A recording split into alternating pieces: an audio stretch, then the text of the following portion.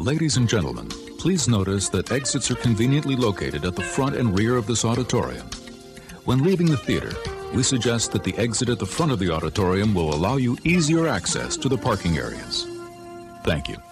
They know the ins and outs of everywhere we're going. They will protect you. Horses, run! And they just like block. I was like, what? I feel like I got a great break on a used car. I thought that was a great quote. This is war, Marcus. He's going to the bathroom. Are you in his house, you little psycho? Oh, get out of there. Look, it's a giant womb. Yeah, no. That's a big chill. Hi, I'm Mike Butler. And I'm Mike Field. And you're listening to the Forgotten Cinema Podcast. Each episode, we highlight a film that, for a variety of reasons, was forgotten by audiences. Whether it be because a more popular movie was released at the same time, or the film simply didn't catch on with an audience in its initial run. We'll discuss what we love about the movie, or maybe don't love about it, but we'll always recommend you revisit it. If you enjoy our podcast, please feel free to rate, review, and subscribe on Apple Podcasts, Spotify, Google Play, or wherever you're listening to this podcast. How you doing? What's up? Nothing. I just thought we'd chill out today. Wow. That's some segue. All right. I try. A big chill out? A big chill out, maybe? Wow. Thought we'd have a nice big chill. Hey, guess what movie we're doing? Rocky? Yes. All right. The boxing drama Rocky from 1976. I believe it's 76. Nice. No, we are actually doing The Big Chill from 1983. Let's hit the synopsis. Don't stop banging your cup on the table, Butler. And then we'll get into the facts, and then we'll talk about how Butler hated it. Right. Okay. So a once close-knit gang of friends, including an actor, a doctor and her husband, a Vietnam veteran, and a journalist meet for a weekend after the funeral of their much-envied friend Alex, who committed suicide. The friends spend the weekend confronting the personal truths, sacrifices, and betrayals that have left them disenchanted. Each must contend with unresolved issues they have with Alex and with one another. This is a terrible synopsis. It's not a great synopsis. It completely ignores the entire theme of the friggin' movie, which is ridiculous. I also like how they envied their friend Alex. Yeah. None of them envied Alex. I mean, at all. come on. Not a single one. That's not a good synopsis. Don't shame on you, random film synopsis on Google. Terrible. All right. So The Big Chill has a runtime of 105 minutes. It's rated R. Production budget of $8 million. It came out on Friday, September 30th, 1983. Opening weekend, it did $3.6 million. Domestic and worldwide are the same. It did $56 million. So I would consider this a hit. Mm-hmm. Production company was Carson Productions and was distributed by Columbia Pictures. So I said it came out on the 30th. It went up against, in a wide release, The Lonely Lady, starring Pia Zadora, and Beyond the Limit. And then in a limited release, Brainstorm. You know what Brainstorm is about, Butler? Because I watched a trailer for it. The title sounds familiar, but no, I do not know. So Christopher Walken, and he has discovered a way for people to experience other people's brains. Yes. So basically, I've never seen it, but I have seen Strange Days, maybe a little bit of Inception. So, it was interesting. Anyways, I saw the trailer. I was like, maybe I'll try to catch that movie. Cliff Robertson's in that too. And Natalie Wood. Okay. So anyways, the week after, the 7th of October, you had a wide release of Never Say Never Again. Hey, one movie I've heard of. The movie romantic comedy. And then a limited release of The Smurfs and the Magic Flute and Never Cry Wolf. And the week before, the 23rd, you had a limited release of Eddie and the Cruisers and Educating Rita. You remember Eddie and the Cruisers you've heard of, right? No? Interesting. Name sounds vaguely familiar, but no, I can't tell you. It's about like Eddie and the Cruisers is a band that everyone thought was dead, and they were. No, really, it's not ringing a bell. No. Wow, it's a pretty popular movie. I mean, Smurfs and the Magic Flute, maybe. That's about it. This is not like Brainstorm, Never Say Never Again, and that's about it that I've heard of. Smurfs and the Magic Flute sounds downright pornographic. It does. I actually don't know if I've actually seen that. I know of the Smurfs, but I don't know if I've seen that movie. So The Big Chill was directed by Lawrence Kasdan, who has done Body Heat, French Kiss, Mumford, Silverado, Dreamcatcher, which is an episode we did, and I Love You to Death, which is another episode we did. That guy I've heard of. Yes. He also wrote this film along with Barbara Benedek. I believe I said her name right. Kasdan also was nominated for 2 Oscars for writing for Grand Canyon and The Accidental Tourist, but he has also written Empire Strikes Back, Return of the Jedi, Raiders of the Lost Ark, and Wyatt Earp, which I'm sure everyone has heard of. Benedek has written Immediate Family, Men Don't Leave, and the 1995 remake Sabrina, which I actually enjoy. That's a good one. Cinematography was John Bailey, who was on Ordinary People, the Pope of Greenwich Village, In the Line of Fire, Nobody's Fool, an episode we did, and The Way, Way Back, which I believe is on our big list. Yes. Edited by Carol Littleton, who was nominated for an Oscar for editing for E.T. She also edited White Palace, Beloved, and The Truth About Charlie. E.T. came out what, the same year? No, E.T. is 1981. Okay. Yeah. Wow. I didn't know. Produced by Michael Schamberg, who was nominated for an Oscar for Aaron Brockovich, because that obviously was nominated for Best Picture. He also produced Gattaca, Django Unchained, and Out of Sight. So this cast is, I thought before I did this, I was like, oh, this cast is going to be long. But it's not really. It's not our longest cast that we've ever done. It's like a seven cast kind of thing. Yeah. Tom Berenger as Sam. He is nominated for an Oscar for Platoon. He's also in Major League, Inception, Shoot to Kill, which is an episode we did, and Shattered, which I recommend. Shattered is the movie that I saw the trailer of when we watched it. Yes. And I do want to watch Shattered. Yeah, you should watch it. I remember really liking the movie. Now, maybe as I got older, maybe it doesn't have much of an impact, but I remember when I watched it, I dug it. Glenn Close as Sarah. She is nominated for 6 Oscars, Butler. Ooh. 7 Oscars, but never won. She's never won an Oscar. She's nominated for The World According to Garp, The Natural, Fatal Attraction, Dangerous Liaisons, Albert Nobbs, The Wife, and Hillbilly Elegy. And I apologize, not 7, 8, because she's nominated for this role as in The Big Chill. Yeah, damn. But we'll get to that. That's crazy. But we'll get to that later. We're going to have some fun there. Jeff Goldblum as Michael. He was nominated for an Oscar for, I don't know if he produced it or he was in it, but for a short film, Little Surprises. So he probably produced it. He also was in The Fly, obviously Jurassic Park. And who did he play in Jurassic Park? Ian Malcolm, which he's doing the palm thing in this movie. Did you notice that? I did notice when he's with Chloe. My note is like, oh, he's doing an Ian Malcolm right here. Put the drop right there. What do you think the drop's He's preparing. He's also in Powder, if anyone wants to see Powder. Or you may not want to. William Hurt plays Nick. Obviously, William Hurt actually just passed away last month, which is makes me sad watching this film. Yes. Yeah. Rest in peace. He won an Oscar for Kiss of the Spider Woman. He was also nominated for an Oscar for Children of the Lesser God, A History of Violence, and Broadcast News. So well done. He's also in Mr. Brooks, an episode we did. He's also in I Love You to Death, an episode we did. Yes. I always forget, like, he pops up. He's so good in I Love You to Death. Yes. Kevin Kline is Harold. Harold is actually the husband of Sarah, Glenn Close's character, just to give you kind of like an idea of where these people line up. Yeah, exactly. He won an Oscar he's actually only been nominated once and won for A Fish Called Wanda. He was also in I Love You to Death. He did. He's in Chaplin, In and Out, The Emperor's Club, and The Starling, which is the Netflix film.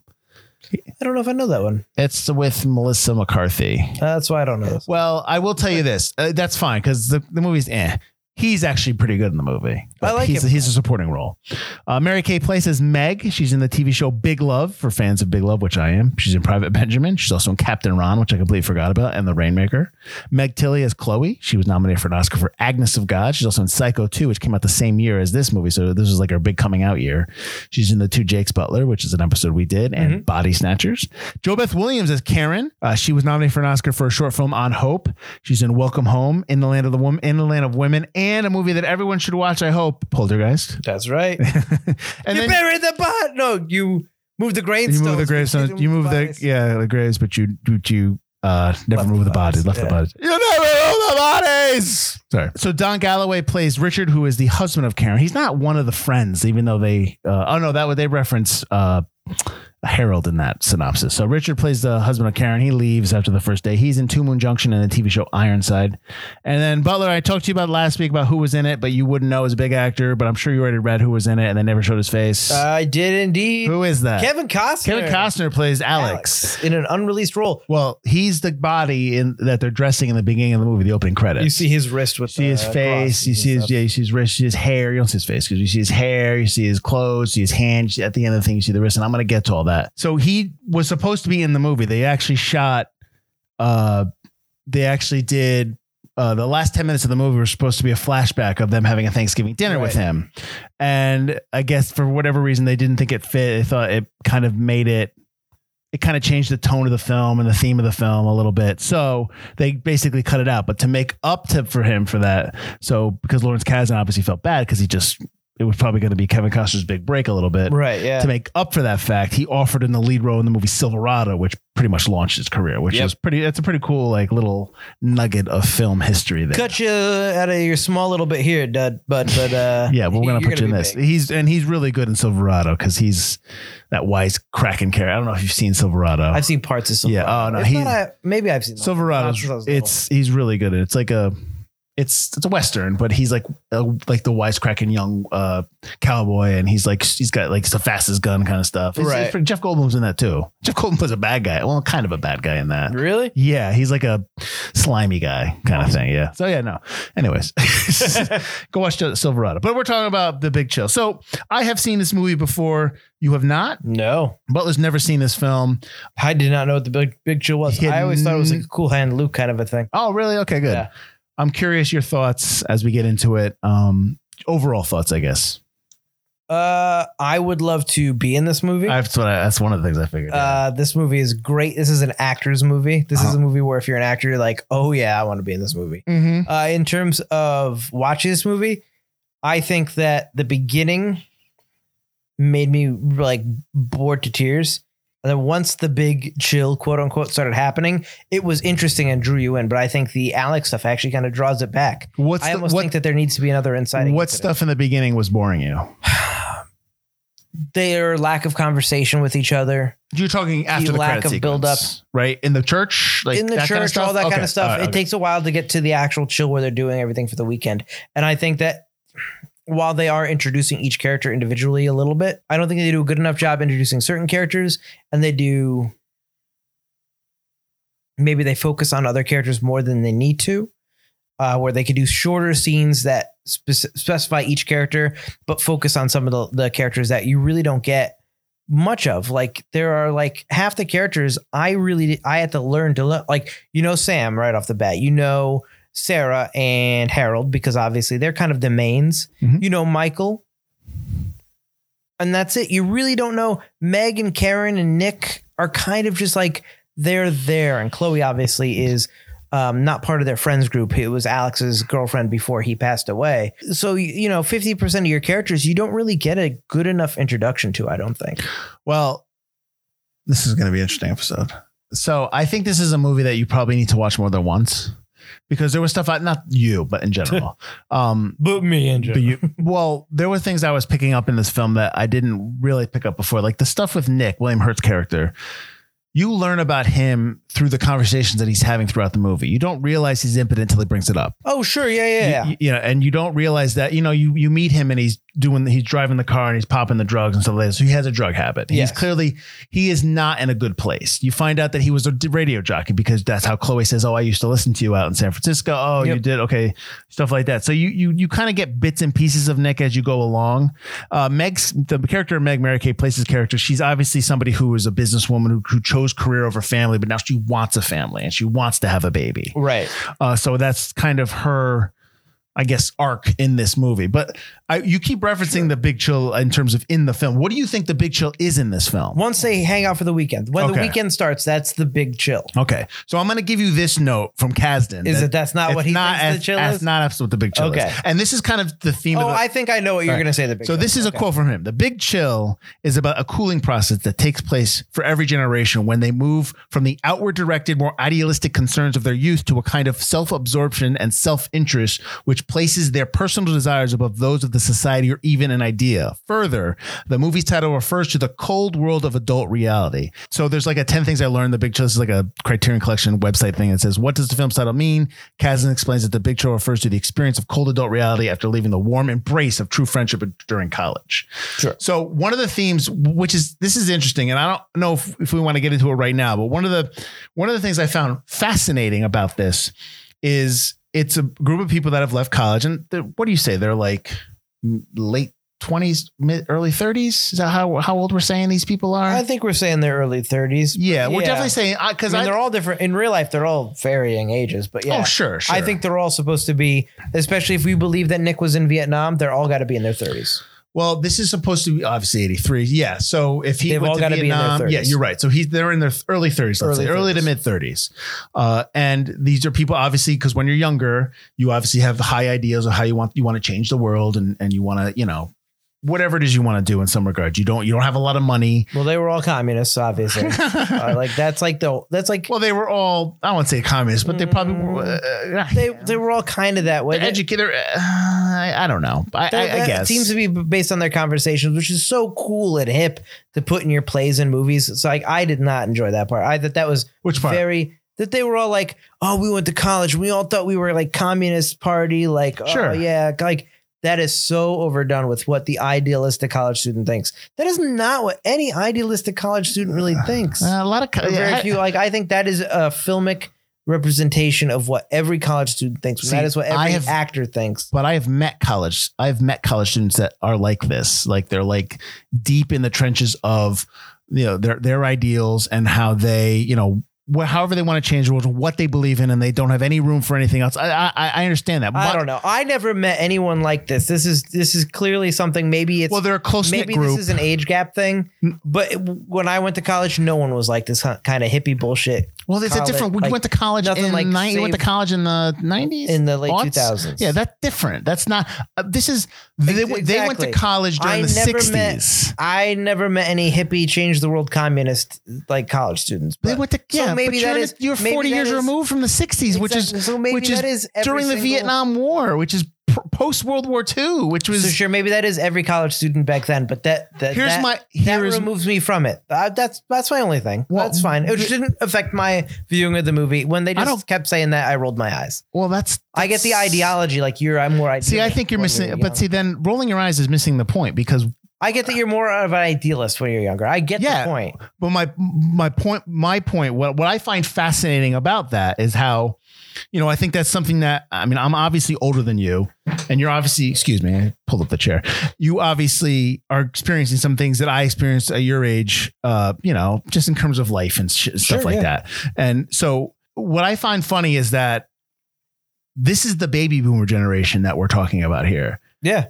These people right here. And I think that it's obtuse if people of the younger generation now, like millennials or Gen Z, or even younger, when they watch the movie, can't watch this film and just see like, when people say boomers now, it's always like a bad word because it's an older person, but it's like they were once young too. And they had it's a different world, but they still had that same mentality that younger generations have now. I just think I don't know. I thought that was fascinating that you're watching people who end up becoming jaded because they change, because how, you get responsibilities and you have life gets in the way and you need to take care. You end up having children. You have to make sure that they're, you start caring about money more. You start worrying about where your money is and how you save it and stuff like that. That's not something you worried about when you were younger because you didn't have any money. Sure. You know what I mean? So I think that as people get older, everything changes. And I think it's not fair when people rip on boomers now.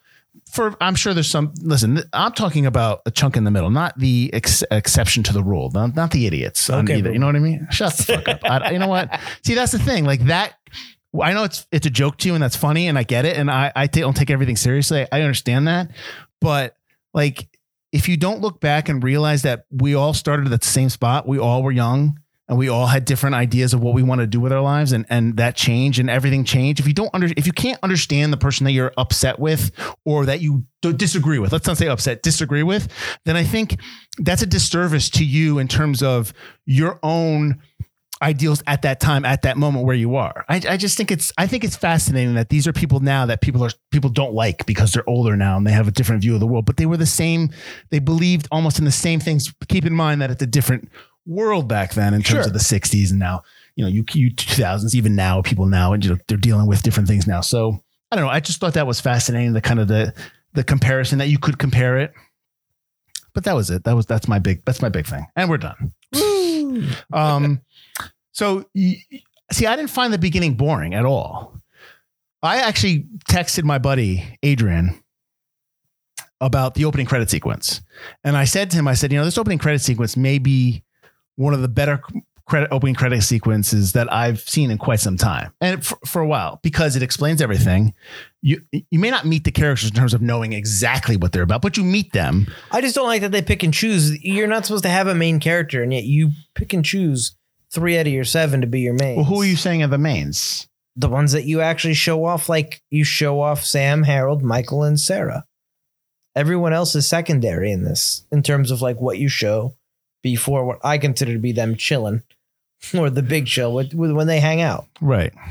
Like you own like 3 out of 7. Well, to be fair, Tom, like I did these are in order. The credits are in order of alphabetical order. So there's no real, like Tom Berenger just have top billing. He has top billing because his last name begins with a B. Right. But Tom Berenger's a big star back then. Like now, you know what I mean? Get that, yeah. I don't know. I think because Harold and Sarah were taking care of Alex, taking care of him. They host the place. They're definitely kind of your mains in the fact that they're anchoring everything. Sarah had an affair with Alex 5 years prior. Yep. And that kind of,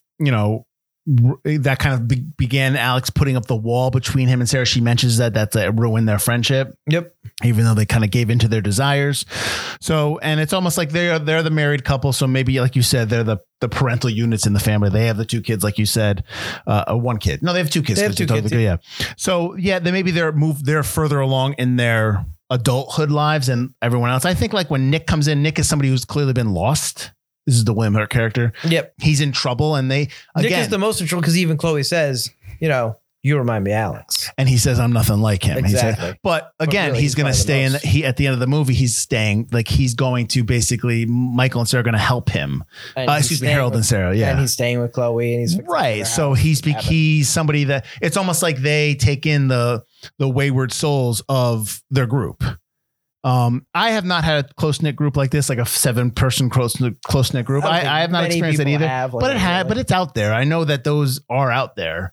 I don't think they don't exist. Yeah, where they sleep with everybody. With everybody. Well, you got the idea that, so basically Nick and Karen were together in college, but Sam and always loved Karen, always liked Karen, always wanted to be with Karen, and I guess she kind of felt that way. I guess the distance of time, kind of, she wanted to be with him, and that's the whole purpose of their whole arc. She ended up with Richard, and Richard is such a not even like theoretical, like he is a mayonnaise on white bread with milk kind of guy. That's my note. My notes. So milk toast. My note. Richard is so white. He eats mayonnaise sandwich with milk. Like that was my thing. I'm like, ugh, I like nothing about what you're doing here, Richard. Nothing could be lamer than this. And guy. The audacity to just spew out about like talking about how he thought Alex would kill himself. Funeral?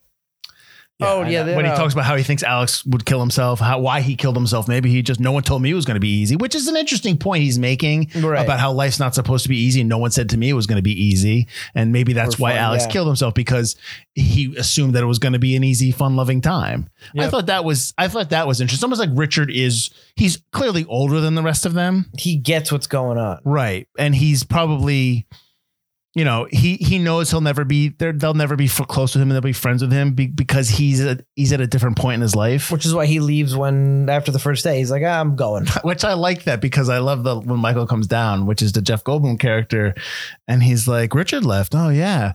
He's like, really? What happens? Like, listen, Michael, if you're gonna sleep late, you're gonna miss these little mini dramas. That's the other thing. So I really like this film. I'm sure you know this already. And one of the things I like about this film is the dialogue. I love a lot of the lines. As much as this is an actor's movie, this is a writer's movie as well. Sure. But that's because that's what Lawrence Kasdan does. Oh no, totally. Like I laughed out loud when Karen is talking to, I don't know, is it Sam or Michael? Maybe Nick, when she says, the last time I spoke with Alice, we had a fight. I yelled at him. Oh, right. And he's like, that's probably, Sam. He's like, that's probably why he killed himself. What was your argument about? I told him he was wasting his life. I was just like, started laughing. Well, a lot of like the dark drama, like comedy, is really good in the film. Mm-hmm. Yeah, absolutely. 100%. Let's get into some of the facts a little bit. So I have other facts here, and then we'll get back into the story. Maybe we'll get into some character work, because we'll break down the characters. We talked about this movie a long time ago, and I don't remember I know when we talked about it. When we talked about the guy who fudge. When we did Lone Star, John Sayles. We talked about Return of the Secaucus 7. I think I talked briefly about that with you, right? Or I watched it. That sounds familiar. Yeah. So the Return of the Secaucus 7 is actually very similar in tone to this film. It's about 7 people who came off an exit and got arrested, or they were anti-war. I can't remember, but they were friends, and they split apart and they come back together. There's a note on Wikipedia that says that Kasdan watched this film and then wrote the movie based on the film. He never saw this film. That's what he says. This is based on his own experiences when he went to University of Michigan. Okay. So I thought that was one note that I was just like, it was like a conflicting note there, but we're going to play the Oscar game here. Okay. So I told you that Glenn Close was nominated for Best Supporting Actress. This movie was nominated for 3 Oscars. Best Supporting Actress for Glenn Close, Best Picture, and Best Original Screenplay. Butler, I'm going to give you the Best Supporting Actress nominees. You're going to tell me who won. I'll give you the movies there. 1983. Okay. Well, 1983 Oscars. 1984 Oscars for 1983. Okay. Best Supporting Actress nominees. Linda Hunt for The Year of Living Dangerously. Cher for Silkwood. Alfre Woodard for Cross Creek. And Amy Irving for Yentl. Who won the Oscar over Glenn Close? Yentl? No. Linda Hunt for The Year of Living Dangerously. That was good. Did you ever see that movie? No. I know of the movie. Yeah. She plays a boy, right? Am I that wrong? She dressed as a boy in that? Sure. I don't know. I think so. Like I said, I I've think heard so. of the movie. That was with Sam Waterston. He's a journalist. I never saw it. I should see it. Anyways, Best Original Screenplay. Butler, we're going into that now too. Okay, go for it. So it obviously did not win. It went up against Silkwood, written by Nora Ephron and Alice Arian. War Games, which I did not realize that was nominated. Yeah, Walter Parks. This is Best Original. Walter Parks and Lawrence Lasker. Tender Mercies by Horton Foote, and Fanny and Alexander by Ingmar Bergman. Tender Mercies? Yes, correct. That did win. And now Best Picture. Here we go. It did not win Best Picture, but it was nominated. And it went up against The Dresser, Terms of Endearment, Tender Mercies, and The Right Stuff. Terms of Endearment. Yes, correct. Terms of Endearment did very well there. Yes, good job. Although The Right Stuff is really good. Right Stuff is fantastic. Yeah, I agree. Yeah, so all right, good. That's our game. All right. We'll go. I did okay that time. Did you know that this house was the same house they shot The Great Santini? I did not know that. Yes. That's cool. Kasdan was a fan. This is shot in Beaufort, South Carolina. Well, it was shot in different other parts of the country, in Atlanta, I believe. And then they shot the house stuff at... was Atlanta a popular filming location even back then, or just because this movie's the South? I don't know. That's a good question. I don't know. Like that was like more as recent thing. Popular as it is now, maybe not, because it's like its own... It's like the tax break thing. Now it's like kind of East Coast. It's its own little mini... Yeah. Well, Marvel's based pretty much. That's where they are most of the time. So many movies are there. Yeah. So no, I don't know, but that's a good question. Did you like the fact that the main cast lived together for weeks before filming? I did that. They kept rehearsing as they moved around 3 weeks beforehand. I also like to note that they did a dinner together where they're supposed to improv as basically their characters having dinner. Yep. Not part of the script, just be your characters and eat dinner. And Kasdan walked out of the room and they left. Character. He left the house. Yeah.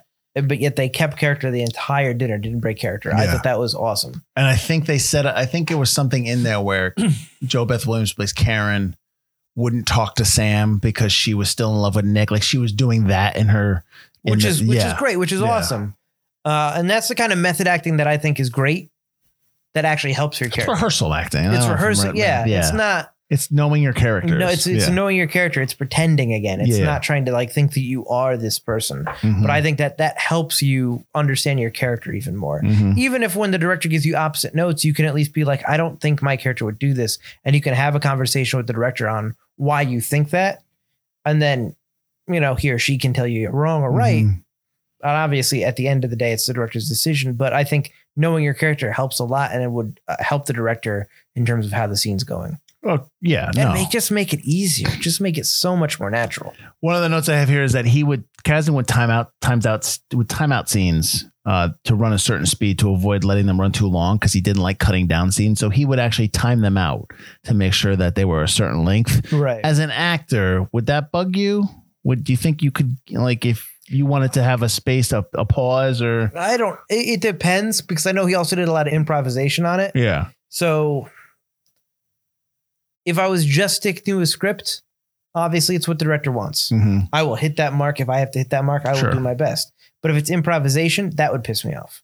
Okay. Because it's like you want me to be myself and put myself in this role, but then you also want to put that limitation of me and going, no, that's too long. Mm-hmm. That would kind of bother me.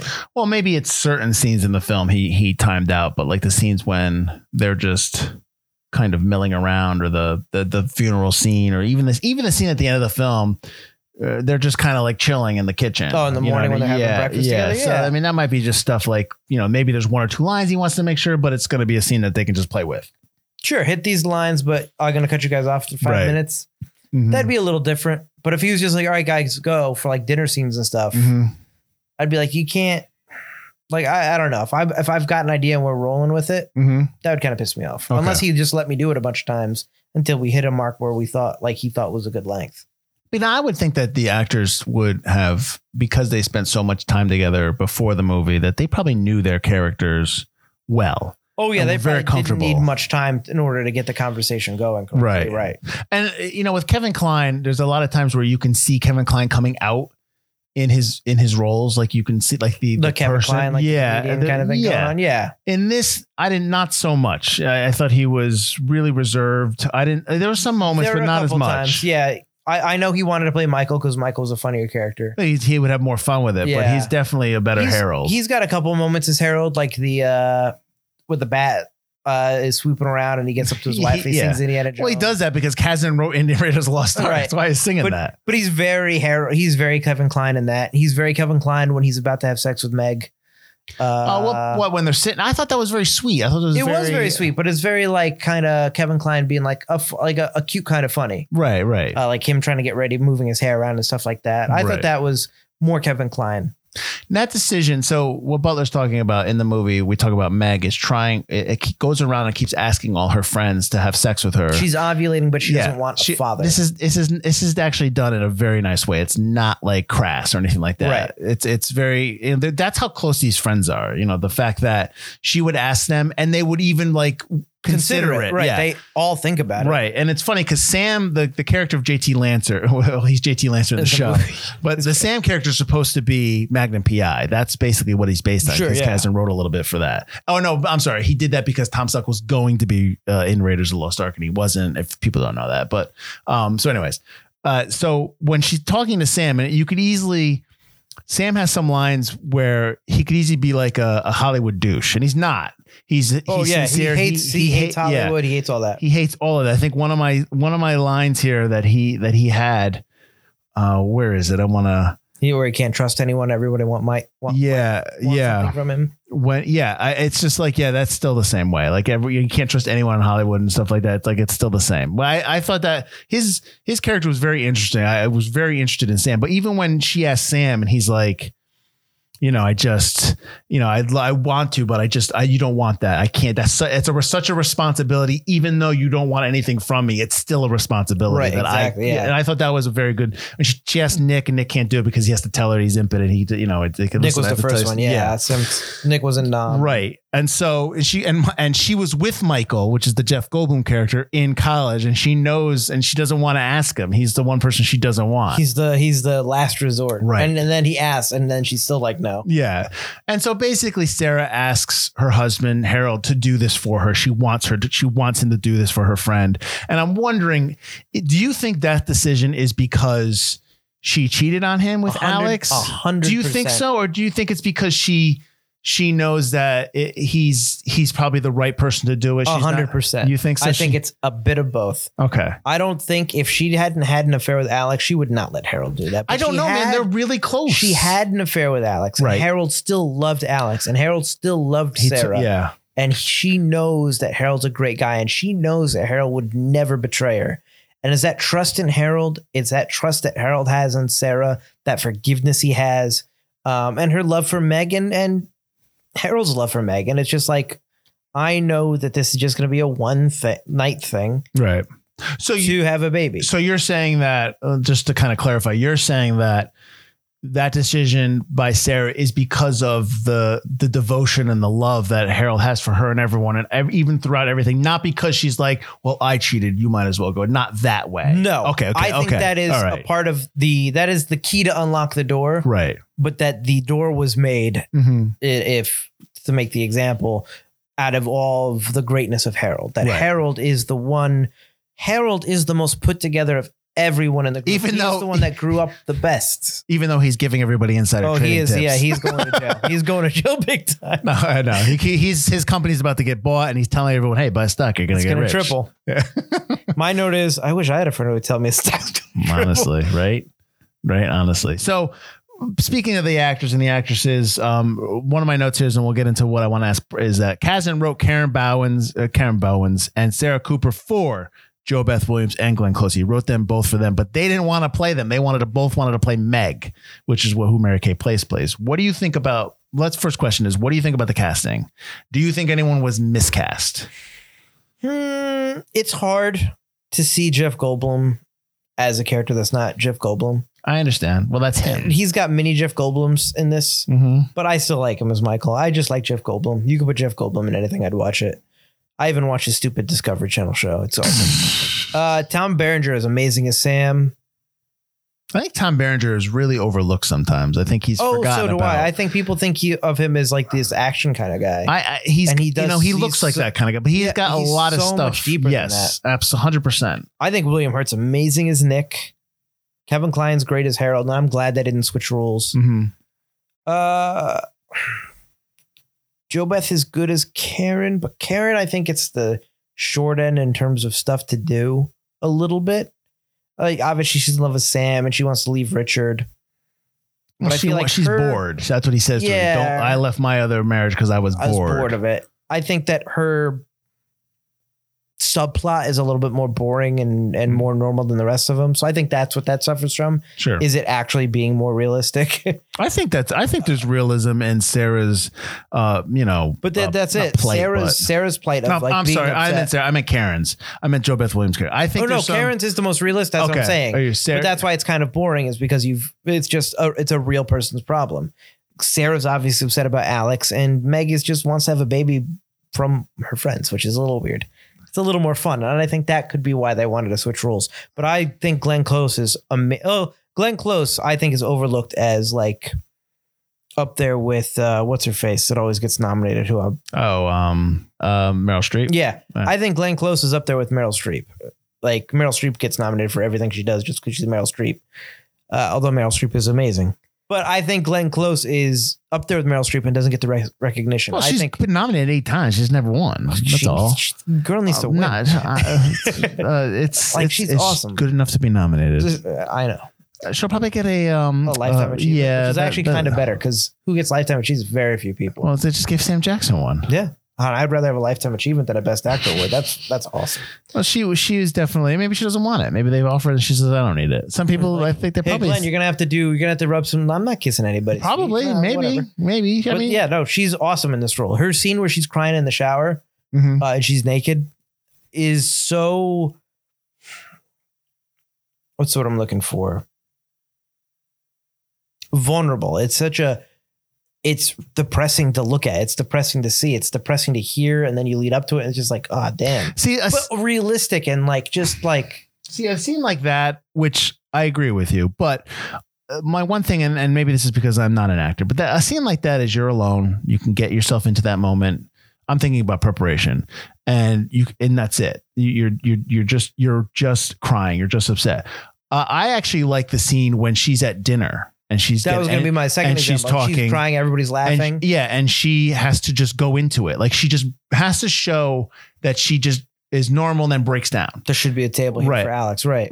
I think that scene was just shows you the strength of Glenn Close. But also, she's not normal in that. She's not talking during that dinner at first. True, you're right. She's quiet the whole time. But she has to play off, and she has to be in her own space while everyone around her is giving her nothing in terms of like to help her into that space. She has to just kind of go into herself amongst this giant scene. I think to me, that seems like a tougher thing to do. I don't know. She is naked. I get which you. Is tough. Sure. And there's like 85 dudes in there watching. And you know that you're going to be watched by millions of people afterward. Sure. And you're going to be crying. And it's not like she's sexy naked. She's really depressing naked. Okay. And I think that's just really powerful as well. It's a really powerful thing to do. I'm not saying it's not. Both things are really powerful. And just her in general, like her conversations with her kids are also awesome. Like the one where like, you can hate me if you want. When you're a mom, you can hate me. Okay, I love you too, baby. It's like, those are absolutely conversations I had with my mom growing up. Like that's perfect. That's great. I think she does an amazing job as Sarah. But I can see them all wanting to be Meg because Meg's just more fun. I just want to have a baby. And she gets kind of more dialogue with the other guys in terms of less heavy stuff and just a little bit more fun. To be fair, you can't give all 7 actors or all 7 characters the same gravitas or same giant arcs. They can't. Oh, I get that. You know yeah. It's not, it's all their stories, but maybe it's it's how Alex affected each of their lives, and in terms of just what he meant to all of them. Even though that he committed suicide, they're not all put together well. They all have issues. They all have problems. Yeah. They're all struggling with being an adult. And we talked about that already in terms of, everything, the reality of the big chill, all that stuff. We kind of talked about all that. They're all rich yuppies, even though they grew up trying to be against the system. I don't know. They're not really yuppies. All rich. Well, Michael has money. Michael's looking for money. He's looking for money, but he's well off. He's living in the city. They're all well off. He works for People Magazine, a job he hates, right? And he lives in the city, which is probably very expensive. Sam's very well off. Yeah, but he's in a world where it's full of phonies. It's full of phonies, and he just lost his marriage and lost his kid, basically. Yes, yeah. He keeps talking about how his daughter thinks that his wife's new person is like the other father. Right.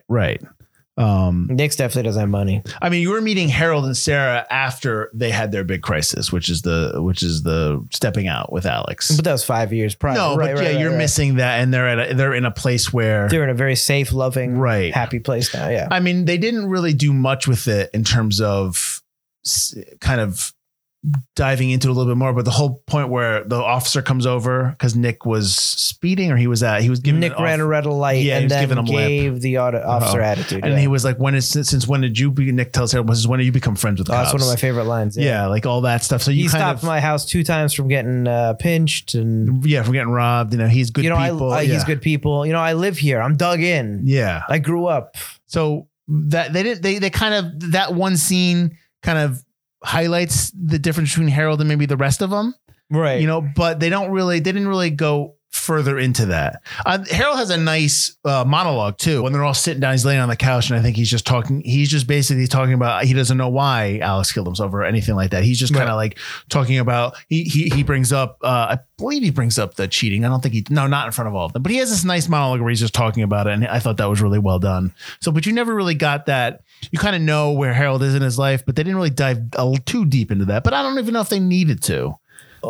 No, one of the things I like the best about this movie, and this talks to Kasdan's writing, I think if you ask me who my favorite film writer is in terms of dialogue, I would either say Koepp or Kasdan. Mm-hmm. And I think Kasdan is probably the best, because I think Koepp probably learned from Kasdan, because I think every modern writer should have. Sure. Especially the males, but everybody. Every serious conversation in this film is peppered in with jokes and sarcasm. Because that's what life is. And that's exactly what life is. It is so perfect. Yeah. So how's your life? Oh, great. How's yours? Not so great. Oh, we're telling the truth. Yeah. I think that's so great. Like when they're running and they're all just saying like about Alex, what's the, he didn't kill himself on purpose. It was an accident. Yeah, it was an accident. He was right. He was just shaving. He always had hairy wrists. Yeah. Like, it's just like, oh, why do we have to joke about everything? Oh, that's a joke. I'll joke about that. Like, that's life. It's perfect. Yeah. Absolutely perfect. Yeah. I agree with you, because while there are lots of scenes in films that I love, and there's lots of dramatic moments and melodramatic moments and really like great lines of dialogue and great moments in cinema that I really love. But to be honest, that stuff doesn't happen in real life. At the end of the day, it's all about sarcasm, hiding your emotions. It's very difficult to your point. It is very difficult to write dialogue that seems easy. It's, you know what I mean? That it's like, oh, that's easy to write. It's very difficult to write that kind of dialogue. And that takes a lot of, you write it, you read it out loud, you write it. Is that how people talk? Is this how people talk? And it's a lost art. And I think a lot of people think that they need to be like, nobody has giant monologues in films and in real life. Right. Nobody has, and they're never well put together. Nobody has these like big moments and, no wire hangers ever. Nobody has that in real life. It just doesn't happen. Yep. And so I think, but those are very easy to write. I shouldn't say very easy, but those are easier to write than maybe what you're talking about with Kasdan, where it's like he's writing dialogue that seems easy, but it's not easy to put together. I'm sure he writes what he wants his characters to say. Mm-hmm. He's honest. I know he writes everything long form, which is ridiculous because he doesn't know how to type. So does Woody Allen, but I know that's boohoo. Boo on Woody Allen. But he does. But I hear you. But he writes the same thing. He writes on a Wheel pad, or he used to. I know he's much older now. But like you got to write things like big conversations like that. Write it like you were going to write it melodramatic, and then listen to it and go, where would I hide 100%. sarcasm there? 100%. Like but that's awesome. Your first draft should be whatever. Your first draft should always be whatever. And it should be terrible, and it will be terrible, because you should not write a first draft of anything and be like, done. You need to just spill it all out and then fix it. That's how it is. But I think that's how you have to write like sarcasm. Like that's how you have to write realistic dialogue. Oh, absolutely. You still have to get your point across, which in real life, you don't always get your point across correctly. Mm-hmm. So get your point across in your script and then find a way to get your point across without getting your point across, which I think this film does 150,000. Like, I don't know why we didn't watch this in film writing class in college, because this is film writing 101 in terms of writing a drama. But there's so many times you laugh and smile and have a ton of different emotions, which is life. Well, the mark of a great movie, I think, is that when the movie ends, you don't want it to end. You want to know what happens. Like, you want to see these characters continue on with the journey. That, for me, is what I felt at the end of the film, where I was just like, I would love to know. It would not have pained me. It might not have been as good, but it would not have pained me if, like, 5-10 years later they'd done a sequel to this. No, but I would love a Big Chill now. Well, 40 years later, 30 years, 40 years later. Here's the thing. That would be great. It'd be really tough to watch without William Hurt. Yeah, that would be tough, because I'd be maybe that's what now brings them together. I'd watch it. I'd watch the hell of it. I love this film. I really love this film for a lot of the reasons you're talking about. The dialogue, the acting, I've echoed this before in other films, other movies that we have talked about. When there is such a confidence in the filmmaking of this film, when, you know what I mean? When the people behind it, the actors, just the writing, directing, there's just a confidence by everybody. I just feel like watching the film is never a mistake. I never feel like I'm wasting my time watching this film. Like, I could go back and watch it again, because there's so many moments in there I'm just like, this is just it. It didn't feel long, even though it's not that long, but it didn't. It felt too fast for me. Like, I wanted more. I felt like it's a perfect length. I didn't feel it was too slow or too fast. I mean? Yeah. And I think it ends in the perfect moment, but there's some, William Hurt is amazing in this film as well. I liked everyone in this. Like, when he's talking to himself on camera. Oh yeah. He's maybe I haven't watched enough William Hurt. I'm sure I haven't watched enough William Hurt. But anything I've ever watched him, he's very stalwart and stoic. You're talking about later William Hurt, like as he was older? When I was born up till now, yeah. Yeah, you haven't seen like the earlier stuff. I hadn't seen much of the earlier stuff. So like he's very vulnerable. He's very emotional. He's very different than the William Hurt that I've seen growing up. And I thought that was really interesting and really cool. I would recommend going back and watching a lot of his earlier films. Kiss of Spider-Woman, just stuff where he's a younger man. So he's probably doing a lot more, taking a little more chances, like you say, being vulnerable. I mean, when you get older, I think maybe there's a little bit of a typecast that happens with Hollywood in terms of an older actor, and you know what I mean? Like Bruce Dern. We like Bruce Dern. But he always plays very similar now. He's always like a jerk off, older character, and it's just like, I know he can do other stuff, but that's just what they're cast as, and you just take where the money is, right? So I wanted to bring up something else, and I wanted to get your take on Roger Ebert's, analysis. All right. The Big Chill is a splendid technical exercise. It has all the right moves. It knows all the right words. Its characters have all the right clothes, expressions, fears, lusts, and ambitions, but there's no payoff. It doesn't lead anywhere. I thought at first this was the weakness of the movie. There also is possibility that it's the movie's message. He gave the film 2 out of 4. What do you think about that? I agree with everything except for the rating, I guess. It doesn't go anywhere. These characters end up in this mostly the same place, but in a better headspace than they were before. Same place, better headspace. That's the payoff. But that's the payoff. It doesn't have to be a huge payoff. The fact that they're in the kitchen exchanging numbers, saying like, "Listen, we need to get back in touch. We need to catch up a little bit, and you believe it. Yeah, absolutely. Yeah, like they're hanging out again next Memorial Day or something, trying to get together. I absolutely believe that would happen. So, I mean, he's like knocking the movie while saying exactly what the movie is.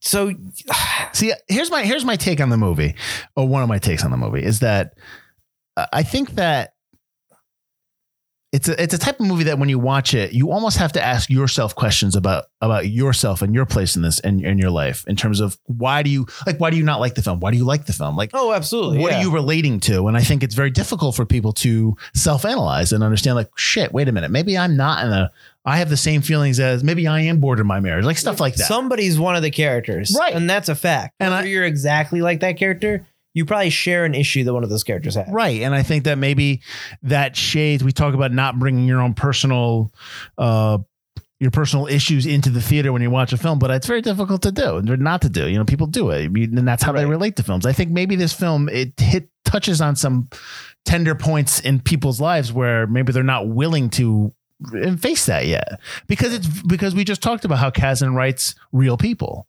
and writes, the way he writes effortlessly to capture how people are feeling. And I think that's probably goes to his strength in terms of why people maybe why Roger Ebert wasn't into it as much, or maybe he missed the point, but just didn't understand it. Right. So yeah, no, that's, I like that. Tom Berenger describes this film as being about the period in life when you're beginning to realize you have limitations, that you will never accomplish certain goals and dreams. Suddenly, you're not a kid anymore. What do you think of that? I liked that than the other explanation than Kasdan's explanation about this. I actually had read that and I was like, that's a little closer and easier to digest. Yeah. Realizing you're not a kid anymore. Your dreams maybe not your dreams. All the same. Your dreams maybe aren't what you thought they were. What Kasdan says is pretty much the same thing that Berenger's saying. Pretty much the same, but yeah. The poster blurb is ridiculously long. It's a quote from the movie, but that's not a poster blurb. No, I know. But then he says it in the movie. And I'm like, oh, that's.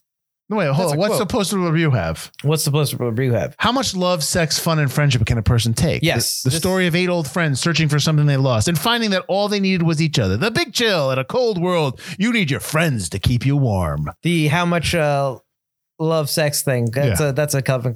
That part's the Kevin Kline. Not the rest of the stuff. And then the rest of it's just made up. The rest of the stuff is terrible. Yeah.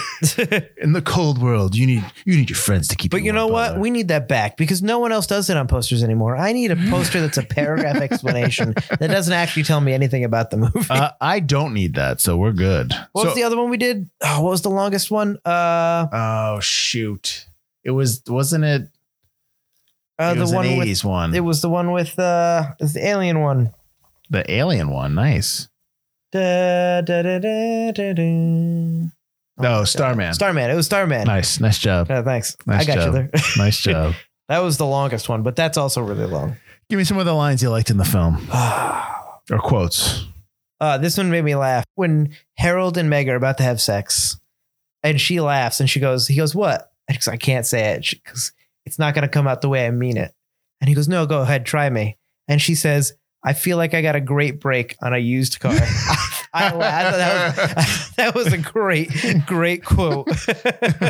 One of the pieces of dialogue I like is between Michael and Sam. And Michael's like, "I don't know anyone who could get through the day without 2 or 3 juicy rationalizations. They're more important than sex." And Sam's like, "Oh, come on, nothing's more important than sex." "Oh yeah? Ever gone a week without a rationalization?" I was like, nice. I do like when they're talking to Chloe about like the blood. Oh, it must be. We cleaned it up. Like the blood. I know. Cleaned it up. Like because she's high off her ass, obviously. 2 things about Chloe is one, I thought she was going to rip her leg off when she was stretching.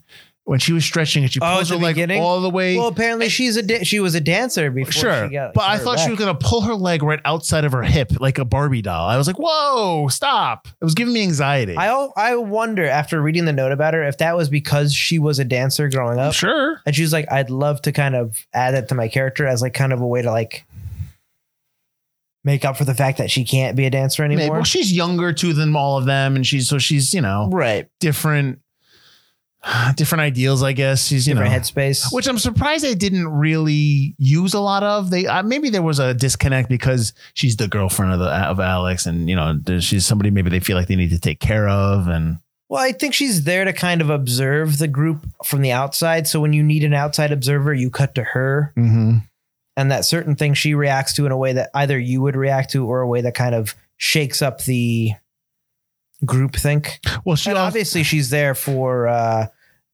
oh my God, what's his name? She's there for Nick at the end. Yes. Like she is there to help Nick because Nick is, like she says, Nick is the closest to Alex. Yeah.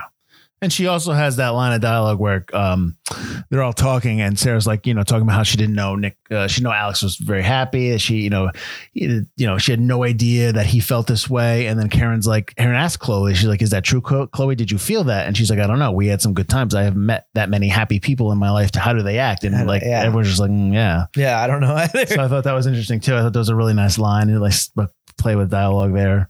I like the line where all of a sudden she blurts out in the Jeep, Alex and I had great sex the night before he died. It was fantastic. And then Nick goes, well, he went out with a bang. Yeah. I mean, it's. Michael's line as well for the funeral. Amazing. Yeah. They always throw a great party for you the one day you can't come. The one day. Yeah. That's a. I mean, I've heard that before, but I think it's from this movie. You know what I mean? Like I've heard that in other films. But it wasn't, they were after this film. So I think they probably just kind of like took that a little bit, or people kept saying that like, oh yeah, Yeah. So now my last question I want to ask you was, what do you think about Kevin Kline's accent? Oh, at the beginning, I started to get used to it, but that's my very first note for the movie.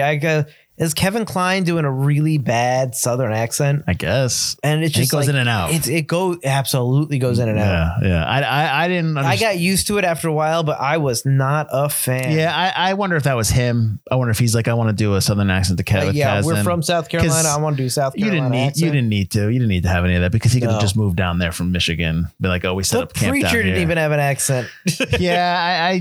I kept hearing it, kept popping. It was so faint though. It was just so like, oh, wait a minute. He's doing a little thing there. It wasn't so overt. Sometimes it was pretty heavy. I didn't see. I just would hear sometimes it. It was Southern Preacher heavy, and then sometimes it was just kind of like normal, and then sometimes it went back to Southern Preacher heavy. It was like all over the place.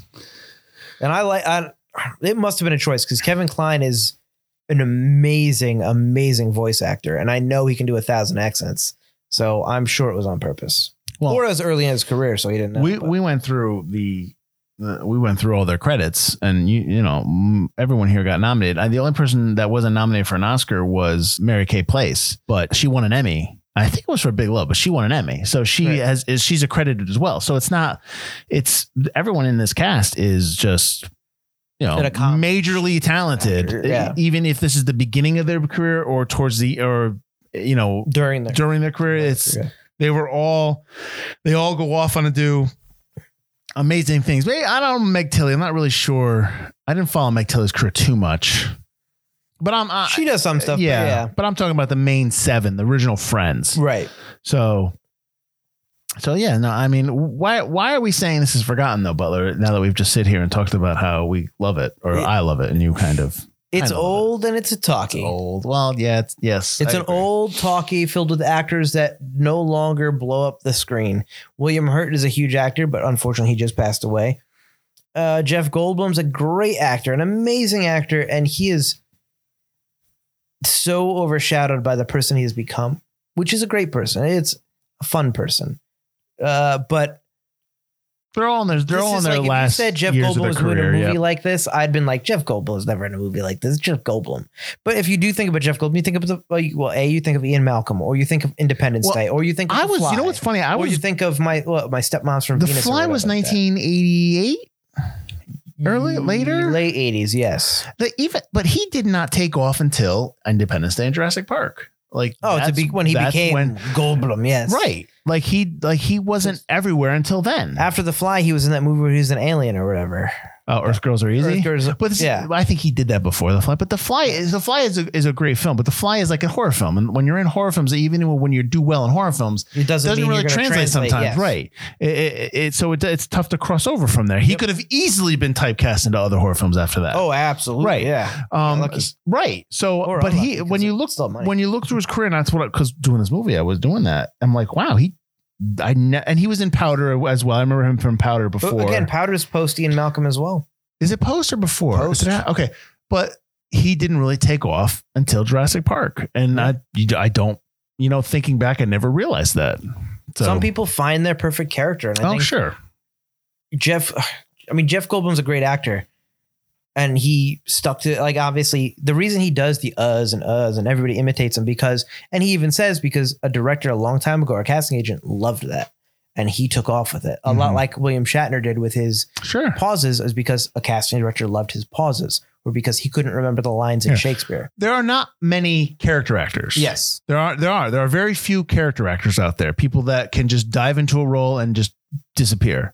So no, most actors bring who they are to the role, and we love that for them half the time. Yes. You know what I mean? Like you know, when it works and it plays well, and they choose the right roles and they choose the right movies, and they're, you know, yes, it works fantastically. And that's what Ian Malcolm was for Jeff Goldblum. Mm-hmm. So that's what you're thinking of when you think of anything post Ian Malcolm. Independence Day, Ian Malcolm. If you really want to go back, The Fly, but that's what you think there. William Hurt, any of his later stuff. Again, like I think of William Hurt as the stoic kind of guy. And then Glenn Close is, like you said, 8 times nominated. There's so many other things that you think of her. Mm-hmm. If you think of the 80s, you probably think of Fatal Attraction. Yeah, if you're my age, you probably just go, she's the lady from 101 Dalmatians, or she had that cameo in Guardians of the Galaxy. No, I knew her from Fatal Attraction, The Natural, which I told you was nominated in. Yeah, I remember those are the 2 films. And what's funny is like I had never seen Fatal Attraction growing up, obviously. Yeah. But she cooked the rabbit. She cooked the rabbit. That's when growing up. That's all I knew. You heard. All you heard was Bunny that. Gone. Right. All you heard. And then I watched it later on. I was like, all right. I mean, okay, I've seen it. So yeah, no, you're right. That's really what you know of from her. And then other ones, Jo Beth Williams. I mean, I love Poltergeist. That's where you know Jo Beth. But that's everyone it. knows her from that. And Mary Kay Place. A lot of people my age. You know what's Mary? You know what's funny when you go back and watch films and you're like, oh, okay, oh, that's. Oh, her. I watched her thing. Yeah. She's in a ton of stuff. Like that's like Big Love. She is the mother of Bill Paxton in Big Love. And so she's like, you know, she's married to the father that he hates and stuff like that. Big Love's a really good show. You should check it out. But yeah, once I saw that, like, oh, all right. But then, I forgot she was in Captain Ron. So she's in a ton of stuff. Tom Berenger is Tom Berenger. But again, people my age and younger, they're not big Tom Berenger guys. How many people?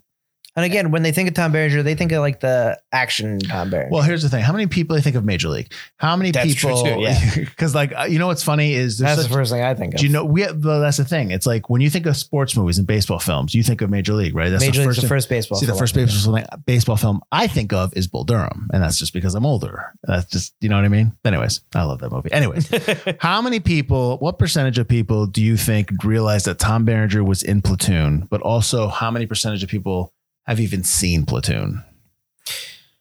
Anyone who's 45 or older has probably seen Platoon. Hey. Anybody who's 45 and younger only saw it if they're in film school. I would say that I would or their probably say dads younger. made them You've seen watch it. Platoon.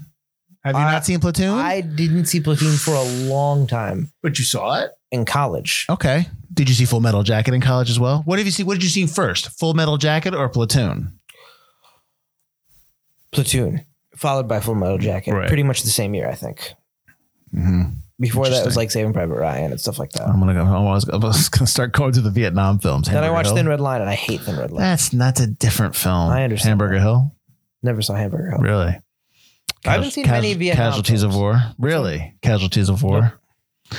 That was like Michael J. Fox being serious. Oh, I've seen some. Sean Penn. I've seen some of that. Yeah. I've seen some of that. Yeah. So I call it like the Platoon middle is a of really it. good film. Platoon is great. And Full Metal Jacket's good. Full Metal Jacket's really messed up, but yes, it's Full Metal Jacket's really messed up, but it's funny because everyone always remembers the D'Onofrio character and all that stuff at the base at the camp. and don't remember the rest of them. It's like, there was another second half of the film, which is amazing. But yeah. But again, if we're talking about why it's forgotten, why this movie is forgotten, I can talk movies all the time. yeah, Sorry, guys. it's the lack of. It's older. It's older, and the fading. I don't want to say fading star power. No, they're but not these fading. people have been in so much that the older stuff fades and the newer stuff is what's shining brighter. I think it's an organic forgetfulness. I don't think it's anything. It's not like that they faded movie's away. bad. It's that their other stuff grew because this is a cast of all amazing actors who do so many other things afterward. I would say I would agree, and I think that I think that people that have seen this film, I hope they enjoyed it. If they haven't, I say go back. I mentioned it before, and I wanted to mention it again. I really love the opening credit sequence. I know I got away from it. I thought it introduced all the characters well. I thought it told you why they were getting together. I love the song, and I love the final shot of the wrist because it tells you, okay, this is how this guy died. I did want to point out the songs in the movie. I love that they played them during the movie. Yeah. So instead of the volume just being turned up. The actors are actually talking over the music. Well, he had them talk loud so that he knew he was going to put music in. So it sounds like they're actually talking Right. over the music that they're playing, which is natural, which Right. in most movies they just talk. Right. And the volume happens to be up because they're syncing the movie in later. And I thought I read the note first as I was watching the movie, and then the dinner cleanup scene happened. And I was like, you know, I never really thought about it in movies. This is so much more natural and organic than in other movies that play music over it. I thought that was great. I mean, sometimes they actually play music as they just play it while they're Just so they doing it, and feel they it, just yeah. dub it in after. But yeah, sometimes they do that as well. Yeah, I thought that was great. Yeah, no, I agree. I mean, again, I like this film quite a bit. I didn't necessarily have the same hangups you did, which is fine. I don't have that many hangups. My hangups didn't affect that. I think this movie is very, Right. very good. I think this is a fantastic film. I just have certain issues. I don't think it's perfect, but I think it's great. Well, is anything perfect? What's No, the perfect film? nothing's Tell me a perfect film. Exactly. every movie has issues. Right. This podcast is about pointing out things. So It's about appreciating film. I have a question for you. Sure. Before we close out. Okay. At the very beginning of the film, everyone's affected in Alex's death in a different way or find out about it. Well, Harold is washing his son. Sarah comes into the room and takes a phone call that Alex has died. Right. They're not at the same house. Okay. They tell him that he was staying at their house and they were away. They were away at the time. Right. And then came back to the house. Right. And he Then- did it in the bathroom. That answers my question then. Yeah. Okay, never mind. We're good. I was confused about that. I Yeah. was like, would she have just called up or ran up screaming that Alex died? Okay. They were either at That makes a lot it was more either sense. they were at their parents or they were at another home, like a Okay, vacation. so I home. know the kids were staying at the parents' house. Right. They okay. kept them there. Yeah. And they had Okay. yeah. That makes more. Okay. Yeah. That answers my question. See that because to your point, when she's crying, it's like I assume that's where he did it when she's in the shower.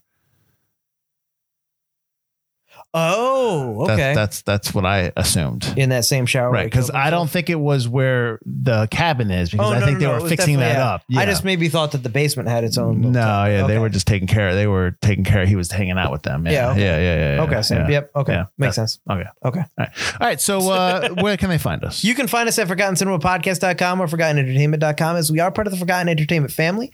While you're there, check out all the other great podcasts and videos and stuff that we have there for you. And you can also check us out on wherever you get your podcasts. Like we said at the beginning, Spotify, YouTube, Google Play, Apple Podcasts. Give us a rating, a review, subscribe. All that helps to make our channel grow. And check us out on the lobby on Facebook where you talk about the movie. How many other people saw The Big Chill? How many people love it? How many people who are under 40 like it or have seen it? Hopefully a lot. So join us next week. We're going to be going to 2014. We're going to do a recent film. We're doing The Drop, starring Tom Hardy and James Gandolfini. And I don't know if you never saw it. Never saw it, Yeah. but I wanted to. I believe this is his last film, right? I Last don't know. completed It's towards the end. Yeah, it's near when he passed away. So which kind of sucks. But again, we're gonna do another film where I'm gonna be depressed about who passed away. Yeah. All right, that is next week. Until then, everyone have a great rest of your week. I am Mike Field, I'm Mike Butler. and this has been Forgotten Cinema. Jeremiah was a bullfrog.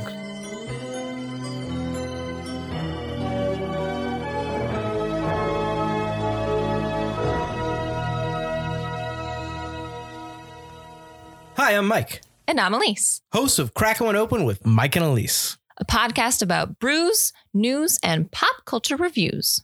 Every Friday, we choose a new craft beer from a different brewery and talk about The history of the beer, what's in it, how it was made, the history of the brewery.